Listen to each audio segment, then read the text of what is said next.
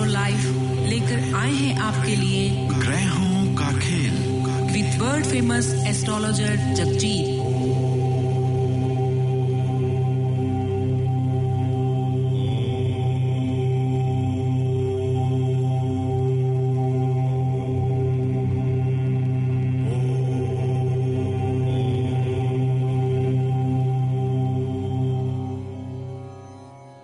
किसी व्यक्ति को यह विश्वास दिलाया जा सकता है कि कामकाजी दुनिया में अपने करियर को एक दिशा देना बहुत उलझन भरा है और अक्सर वही व्यक्ति उलझनों से घिर जाता है जिसके पास कोई मार्गदर्शन नहीं होता। दरअसल कोई काम करना और किसी रोजगार को हासिल करना बहुत आसान प्रतीत होता है। व्यक्ति किसी हुनर को सीखने के बाद किसी विज्ञापन या मित्र के माध्यम से किसी नौकरी के बारे में पता लगने पर इंटरव्यू देने जाता है। अब उसे नौकरी मिल जाती है और वह रोजाना काम पर जाने लगता है। वह सौंपे गए कार्यों को करने लगता है और समय गुजरने के साथ साथ अपने वेतन में बढ़ोतरी की उम्मीद भी करता है। वह उम्मीद करता है कि सेवानिवृत्त होने के बाद उसे पेंशन मिलेगी या कोई ऐसी सरकार आएगी जो बुढ़ापे में उसके कल्याण के लिए कुछ करेगी। आमतौर पर आदमी ऐसा ही सोचता है, लेकिन समय बदलता है और सामान्य व्यवसायें कभी-कभी गड़बड़ा जाती हैं। भाग्य से संबंधित विभिन्न घटनाएं और संयोग जीवन में प्रवेश कर जाते हैं। व्यक्तिगत बातों से पूरी तरह अलग कुछ बाहरी कारण हालातों को बदल डालते हैं। अर्थव्यवस्था के उतार चढ़ाव से गुजर रही सरकार पर्याप्त पेंशन देने में असफल रहती है। आदमी का व्यापार मंदी के कारण चौपट हो जाता है या किसी भी कारण से उसका स्वास्थ्य बिगड़ जाता है और वह दूसरों की दया पर निर्भर हो जाता है। कामकाजी दुनिया में अपने अनेक शत्रुओं के बीच एक कामगार कोई बहुत शक्तिशाली इंसान नहीं होता। कुछ राजनीति से प्रेरित व्यवस्था फैलाने वाले लोग जो सब्जबाग दिखाकर बड़ी बड़ी सैद्धांतिक बातें करते हैं और स्वयं को कामगारों का हितैषी जाहिर करते हैं, कभी भी सच्चाई को सामने नहीं रखते। किसी कर्मचारी के लिए जो समस्या बहुत बड़ी एवं महत्वपूर्ण हो सकती है, संभव है किसी सफल उद्योगपति के लिए बहुत साधारण हो। जैसे करों में कुछ प्रतिशत बढ़ोतरी का मतलब हो सकता है कि अब उसे अपनी छोटी मोटी खुशियों के साथ समझौता करना पड़ेगा। अगर व्यापार में मंदी चल रही है तो इसका परिणाम कम वेतन हो सकता है और यह भी संभव है कि व्यक्ति को अपने ऐशो आराम के कुछ या सभी साधनों में कटौती करनी पड़े, यहाँ तक कि उसे जीवन की कुछ आवश्यक वस्तुओं या अपनी नौकरी से भी हाथ धोना पड़ सकता है। डॉक्टर एल रॉन हर्बर्ट बहुत अच्छी बुक में से ये कुछ पंक्तियां मैंने आपके लिए निकाली हैं और अभी अपने प्रोग्राम को आगे बढ़ाते हैं जगजीत जी के साथ। जगजीत जी, बहुत बहुत स्वागत है आपका इस प्रोग्राम में। नमस्कार। नमस्कार जी। जगजीत जी, आज हमारे पास जो हमारे इस प्रोग्राम का सबसे पहला हॉरोस्कोप है, आप हमारे साथ कौन सा शेयर करेंगे? जी, सबसे पहले जो डेट ऑफ बर्थ है ये है 31 मई 1973 और इनका जो क्वेश्चन है इस साल के विषय में भी है और स्पेशली हेल्थ के विषय में है कि हेल्थ अच्छी नहीं रहती, तो उस विषय में जानना चाहा है। इनका जो डेट ऑफ बर्थ है और टाइम ऑफ बर्थ के मुताबिक इनका जो होरोस्कोप है और उनमें जो प्लैनेट्स की जो पोजीशन है वो मैं इन्हें बताना चाहूँगा। इनके होरोस्कोप में इनको जो प्लैनेट रिप्रेजेंट करता है, अगर असेंडेंट की बात मैं करूं, वो है वीनस और शुक्र इनके होरोस्कोप में जिस भाव में है वो भाव कुछ अच्छा नहीं माना जाता। और दूसरा, अगर मैं इनके होरोस्कोप सूर्य, बुध, शुक्र और शनि की बात करता हूं तो इनके होरोस्कोप में अगर मैं बात करूं चतुर्थ और पंचम मेष की बात करूं तो जो शनि की स्थिति है वो भी इनके होरोस्कोप में जो अच्छी नहीं है, या मैं मरकरी की स्थिति बोलूं। और इनके होरोस्कोप में अगर मैं बात करता हूं जुपिटर, क्योंकि कई बार ऐसा भी माना जाता है कि अगर होरोस्कोप में जो जुपिटर की स्थिति अच्छी रहती है तो होरोस्कोप के बहुत सारे जो दोष हैं वो दूर हो जाते हैं। इनके होरोस्कोप में अगर मैं जुपिटर की बात करता हूं तो जुपिटर डेबिलिटेट भी हैं, जबकि जुपिटर इनके होरोस्कोप में जैसे कि हम अपने भाई बहन या रिलेटिव से जो मदद मिलती है या शत्रु भाव के स्वामी को रिप्रेजेंट करता है, तो कई बार ऐसा देखा गया है कि जो हमारे क्लोज रहने वाले हैं उनसे भी जिंदगी में जो मदद है ये नहीं मिल पाती। लेकिन इनके होरोस्कोप में अगर मैं बात करूं, चंद्र की स्थिति काफी अच्छी है। ऐसे व्यक्ति की जब भी मैरिज होती है उसके बाद इंसान का जो भाग्य है ये जरूर उदय होता है। और इनके होरोस्कोप में जैसे कि होरोस्कोप 2 हिस्सों में डिवाइड हो जाता है, काल सर्प योग रहता है। तो कई बार देखने में आया है जब जब काल सर्प योग रहता है तो इंसान को जिंदगी में बहुत ज्यादा मेहनत करनी पड़ती है, और देखा गया है कई बार अचीवमेंट जो रहती है वो कम रहती है। तो ऐसे कुछ इनके होरोस्कोप में जो योग हैं ये बन रहे हैं। जहां तक रहा इनकी हेल्थ के विषय में है, जैसे कि मैंने बताया कि इनको जो प्लैनेट रिप्रेजेंट करता है वीनस, उनकी स्थिति इनके होरोस्कोप में अच्छी नहीं है। और जैसे कि शनि की स्थिति है वो इनके होरोस्कोप में अच्छी नहीं है। तो ऐसे व्यक्ति की कहीं ना कहीं आगे चलकर भी जो हेल्थ है वो अच्छी नहीं रहती। मेरा तो इन्हें यही एडवाइस रहेगा कि इन्हें अपना जो भी ये मेडिसिन लेते हैं या डॉक्टर से कंसल्ट करते हैं वो इन्हें जरूर करना चाहिए, क्योंकि इनके होरोस्कोप में कुछ ऐसे योग बनते हैं कि आगे चलकर इनकी जो हेल्थ है वो भी और भी खराब रह सकती है। क्योंकि इस साल भी इनके जो कुछ प्लैनेट्स चेंज हुए हैं जो कि नेक्स्ट मई तक रहेंगे, उसकी भी स्थिति इनके होरोस्कोप में अच्छी नहीं है। जैसे कि इस बार भी जो जुपिटर की स्थिति इनके होरोस्कोप में है वो भाव जो है वो अच्छा नहीं है। कई बार ऐसा देखा गया है कि जब जुपिटर की स्थिति ऐसी रहती है तो इंसान को पेट से संबंधित कोई ना कोई जो रोग है ये जरूर रहता है। तो मैंने यही कहना चाहूंगा कि इस साल भी जो इनके प्लैनर्स चेंज हुए हैं हेल्थ के लिए कुछ अच्छे नहीं है। फिर भी इन्हें ये चाहिए, जहां भी इनकी भगवान में श्रद्धा है, जब भी कभी ये धर्म स्थान पर जाते हैं, अगर वहां पे ये चने की दाल चाहे उड़द की दाल, अगर इन चीजों का धर्म स्थान पर ये दान करते हैं तो वो अच्छा माना जाता है। और मैं भी भगवान से प्रार्थना करता हूं कि जो इनकी हेल्थ है जरूर अच्छी रहे। लेकिन फिर भी इन्हें इस बार स्पेशली इस साल अपनी हेल्थ की जरूर प्रिकॉशन रखनी चाहिए। जी जगजीत जी, और भी आपसे बहुत सारी बातें करेंगे। हमारे सेगमेंट में हमारे लिसनर्स हमें अपनी हॉरोस्कोप डिटेल्स भेजते हैं ताकि हम आपसे उनके एस्ट्रोलॉजिकली कुछ भी जो सवाल हैं उनके जवाब आपसे ले सकें। तो आप भी जगजीत जी से बातचीत कर सकते हैं अगर आपको उनसे अपने हॉरोस्कोप के बारे में जानकारी चाहिए। उनको बात करने के लिए या आप उनसे मिल भी सकते हैं। तो संपर्क करने के लिए जो उनका नंबर है वो है 0210390113, और ईमेल पर भी आप अपना जो मैसेज है वो हमें भेज सकते हैं। ईमेल का पता है info@astrologerjagjit.com।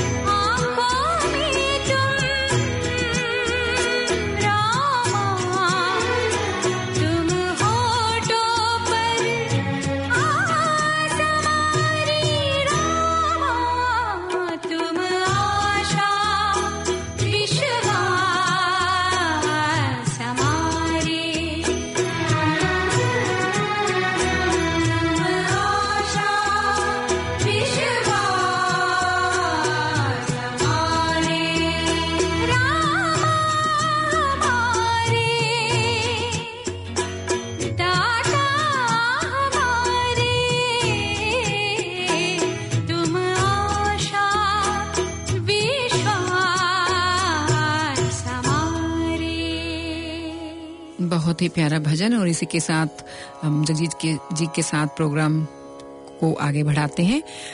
उससे पहले मैं बात कर रही थी आपके साथ डॉक्टर एल रॉन हर्बर्ट की, जो काफ़ी अच्छी बुक उन्होंने लिखी है उसके बारे में। तो थोड़ी सी और 2-4 लाइनें हैं जो आपके साथ शेयर करना चाहती हूँ। उन्होंने बताया कि इस जगत में उलझन का अर्थ है अनियमित गतियां। यदि आप किसी व्यस्त चौराहे पर खड़े हो जाएं, तो संभव है कि आप अपने चारों ओर होने वाली अनियमित गतियों के कारण उलझन में पड़ जाएंगे। अगर आप एक तेज रफ्तार आंधी के बीच खड़े हों, जहां आपको चारों ओर धूल, मिट्टी, पत्ते और कागज उड़ रहे हों, तो संभव है कि आप उलझन का अनुभव करें। क्या उलझन को वास्तव में समझना संभव है? क्या उलझन की संरचना जैसी भी कोई चीज होती है? जी हाँ, होती है, और इसके बारे में हम दोबारा बात करेंगे। लेकिन उससे पहले जगजीत जी, आज आपके पास हमारे लिए जो सेकंड हॉरोस्कोप है कौन सा है? जी, इनका जो डेट ऑफ बर्थ है ये है 29 सितंबर 1983 जी। और इनका जो क्वेश्चन है इस साल के विषय में है कि ये साल इनके लिए कैसा रहने वाला है। सबसे पहले इनका जो डेट ऑफ बर्थ है, टाइम ऑफ बर्थ और प्लेस ऑफ बर्थ के मुताबिक इनका जो होरोस्कोप है और होरोस्कोप में जो प्लैनेट्स हैं वो मैं इन्हें बताना चाहूँगा। इनके होरोस्कोप में जो इनको प्लैनेट रिप्रेजेंट करता है, अगर मैं असेंडेंट की बात करूँ वीनस, और वीनस के जो योग मंगल के साथ बन रहे हैं वो इनके होरोस्कोप में जरूर अच्छे हैं। और इनके होरोस्कोप में अगर मैं बात करूं चंद्र की स्थिति इनके होरोस्कोप में एक तरफ से तो अच्छी है कि धन भाव में चंद्र का रहना, लेकिन जिस राशि में चंद्र हैं तो वो कई बार ऐसा देखा गया कि ऐसा व्यक्ति जो रहता है वो वीवरिंग माइंड रहता है, डिसीजन मेकिंग पावर में कमी रहती है। और इनके होरोस्कोप की अगर मैं बात करता हूं तो शनि के जो योग हैं इनके होरोस्कोप में वो काफी अच्छे हैं, जो कि भाग्य स्थान को भी रिप्रेजेंट करते हैं, वो एक्साल्टेड हैं। अगर मैं ओवरऑल इनके होरोस्कोप की बात करूं तो इनके होरोस्कोप में कुछ जो अच्छे योग बनते हैं, जैसा कि इन्होंने ये भी जानना चाहे कि ये साल जो है वो इनके लिए कैसा रहेगा। जैसे कि मैंने बताया कि जो शनि है इनके होरोस्कोप में एक्साल्टेड हैं, तो ऐसे व्यक्ति को प्रॉपर्टी से रिलेटेड अगर कोई कार्य करते हैं तो वो जरूर अच्छा रहता है। और जैसे कि इस साल भी जो इनके प्लैनेट्स चेंज हुए हैं उसमें मंगल की अगर मैं स्थिति की बात करता हूं तो मंगल की जो पोजीशन है, मार्स की पोजीशन काफी अच्छी है, वैसे ही शनि की पोजीशन भी इस साल इनके लिए अच्छी है। अगर इस साल ये कहीं ना कहीं प्रॉपर्टी में इन्वेस्ट करते हैं या बेचने के लिए सोचते हैं तो वहाँ कहीं ना कहीं इन्हें जो लाभ के योग हैं ये जरूर बनते हैं। जैसा कि मैंने बोला कि जैसे कि चंद्र की स्थिति इनके होरोस्कोप में अच्छी नहीं है, कई बार ऐसा व्यक्ति जो डिसीजन है ये नहीं ले पाता, तो मैं इन्हें यही कहना चाहूँगा कि ये साल जो है वो इनके लिए जरूर अच्छा रहने वाला है। अगर चाहे ये जॉब में भी हैं, क्योंकि शनि और मंगल का जब ऐसा योग रहता है तो घर में कोई ना कोई जो मंगल कार्य है ये जरूर रहता है। अगर ये जॉब में भी हैं तो कहीं ना कहीं इस साल इनके जॉब में जो प्रमोशन के योग हैं या जॉब में कोई बढ़ोतरी के योग हैं ये जरूर इस साल इनके बनते हैं। तो मैं इन्हें यही कहना चाहूँगा कि ओवरऑल इनका जो ये साल है ये जरूर इनके लिए अच्छा रहने वाला है जी। और इसी के साथ एक प्यारा सा भजन सुनते हैं, उसके बाद जगजीत जी से और भी कुछ बातें करेंगे। आप भी चाहें तो अपना हॉरोस्कोप जगजीत जी को भेज सकते हैं ताकि वो जो भी आपका सवाल होगा हम अपने आने वाले प्रोग्राम्स में उसको शामिल कर सकें। और आप अपना उसके लिए हमें date of birth, time of birth and place of birth अपने एक सवाल के साथ अपने इस जगजीत जी के मोबाइल पर भी टेक्स्ट कर सकते हैं या ईमेल कर सकते हैं। और कोशिश करेंगे कि जब भी आपका टर्न आएगा तो आपका वो सवाल जरूर शामिल किया जाएगा। और ये आपके जो सवालों के जवाब हैं ये totally free of cost Jagjit ji हमारे पास स्टूडियो में आकर बताते हैं।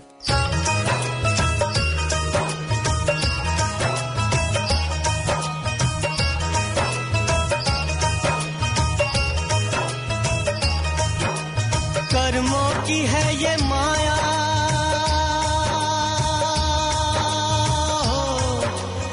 कर्मों के खेल सारे, कर्मों के इस जहां में क्या क्या जब नजारे, क्या क्या जब नजारे, क्या क्या जब नजारे, कर्मों की है ये माया।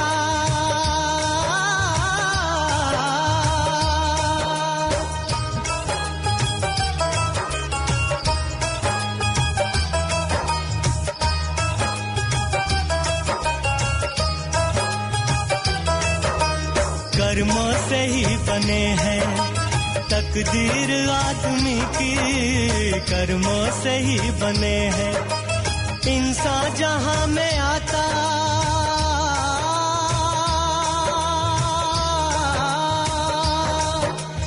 इंसान जहां में आता कर्मों के ही सहारे, कर्मों के ही सहारे, कर्मों के ही सहारे, कर्मों के ही सहारे, कर्मों की है ये माया।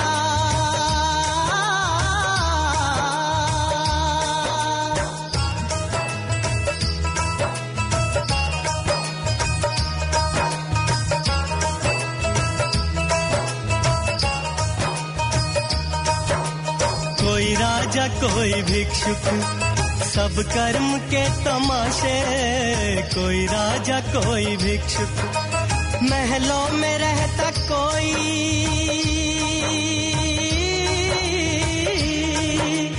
महलों में रहता कोई, कोई फिरते मारे मारे, कोई फिरते मारे मारे, कोई फिरते मारे मारे, कोई फिरते मारे मारे, कर्मों की है ये माया।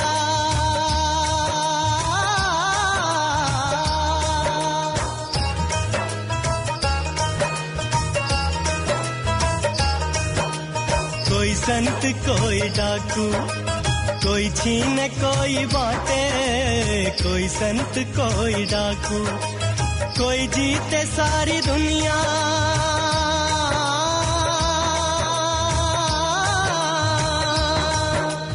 कोई जीते सारी दुनिया और कोई सबसे हारे, और कोई सबसे हारे, और कोई सबसे हारे, और कोई सबसे हारे, कर्मों की है ये माया।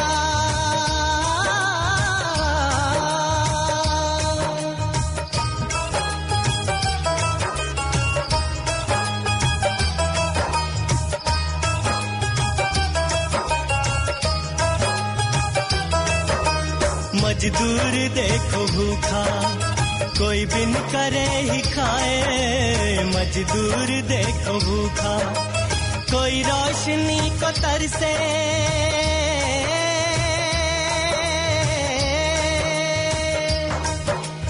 कोई रोशनी को तरसे, कोई लूटता नजारे, कोई लूटता नजारे, कोई लूटता नजारे, कोई लूटता नजारे, कर्मों की है ये माया।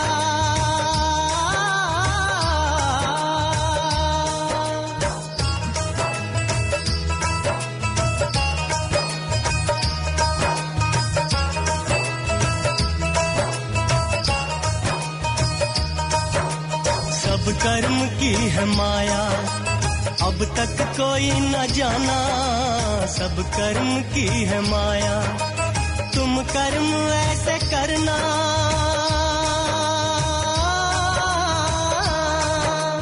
तुम कर्म ऐसे करना, देवे सभी दुआएं, देवे सभी दुआएं, देवे सभी दुआएं, देवे सभी दुआएं, कर्मों की है ये माया।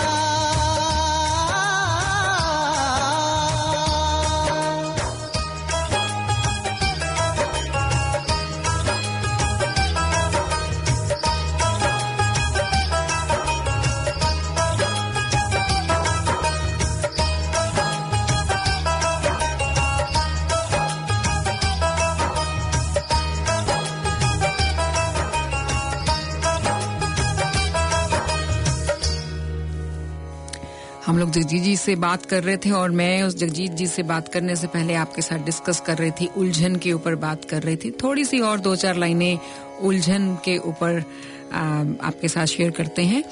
कोई भी उलझन केवल तभी तक एक उलझन है जब तक उसके सभी कण गतिमान होते हैं। कोई भी उलझन केवल तभी तक उलझन बनी रहती है जब तक कि उसका कोई तथ्य स्पष्ट रूप से परिभाषित नहीं होता या समझा नहीं जाता। मूर्खता का मूल कारण उलझन है। मूर्ख व्यक्ति के लिए अत्यंत सरल बातों को छोड़कर सभी बातें उलझन भरी होती हैं। अतः यदि व्यक्ति उलझन की संरचना को समझ ले तो उसकी प्रतिभा में और वृद्धि हो जाएगी, चाहे वह कितना ही प्रतिभाशाली क्यों ना हो। अगर आपने कभी सीखने की इच्छा रखने वाले किसी युवक को सिखाया हो जो बहुत अधिक प्रतिभाशाली नहीं था, तो आपको ये सिद्धांत अच्छी तरह समझ आ जाएगा। आप उसे समझाने का प्रयास करेंगे कि कोई वस्तु कैसे काम करती है। आप उसे शुरू से अंत तक समझाते हैं और अनेक बार समझाते हैं और फिर आप उसे उस मशीन पर काम करने की अनुमति दे देते हैं, लेकिन वह दूसरे ही क्षण सब कुछ गड़बड़ कर देता है। उसे समझ नहीं आया, जो कुछ आपने समझाया उसकी बुद्धि में नहीं बैठा। आप उसकी नासमझी को अपने दिमाग में समझ सकते हैं और अब आपका यह कहना सही होगा कि वह उलझन में पड़ गया है। यदि कोई विद्यार्थी उलझनों में घिरा है तो केवल इसी आधार पर उसकी 99% शिक्षा को असफल कहा जा सकता है। केवल नौकरी के क्षेत्र में ही नहीं बल्कि जीवन में भी जब जब असफलता का मुंह देखना पड़ता है तो किसी न किसी रूप में उसके पीछे कोई उलझन छिपी होती है।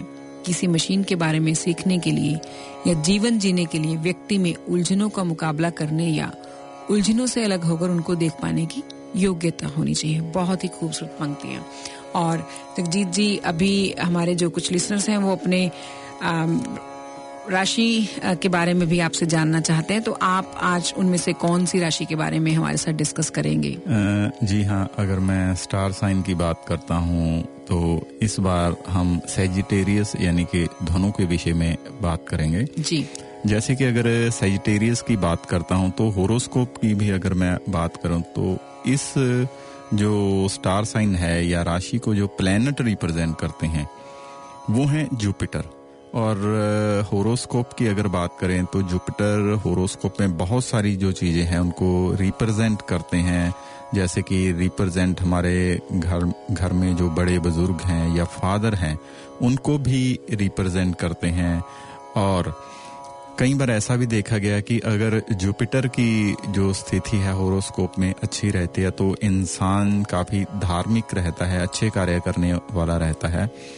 और कई बार ऐसा भी देखा गया है कि अगर जुपिटर और राहु के जो योग हैं ये अच्छे नहीं माने जाते, क्योंकि जुपिटर जो है वो हमेशा जो फ्रेश एयर है उसको माना जाता है और राहु जो होता है वो कड़वा धुआं रहता है, जहरीली हवा रहती है। तो बृहस्पति राहु के जो योग हैं ये अच्छे नहीं माने जाते। तो इसी तरह से अगर मैं धनु सैजिटेरियस की बात करता हूं तो इस स्टार साइन के जितने भी जातक हैं अगर अपनी जिंदगी में येलो कलर का, पीले रंग का इस्तेमाल करते हैं तो वो बहुत अच्छा माना जाता है।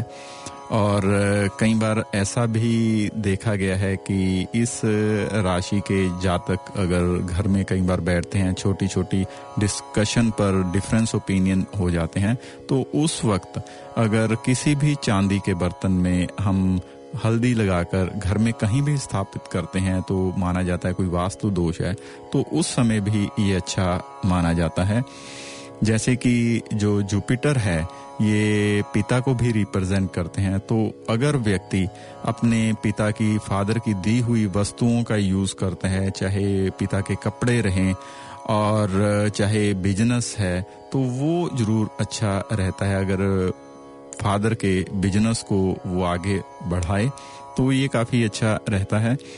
और दूसरा, इस स्टार साइन के जो जातक हैं अगर अपने घर में येलो जो फ्लावर रहते हैं, पीले फूल वाले जो पौधे लगाते हैं, तो वो अच्छा माना जाता है, वो बच्चों के लिए भी अच्छा माना जाता है।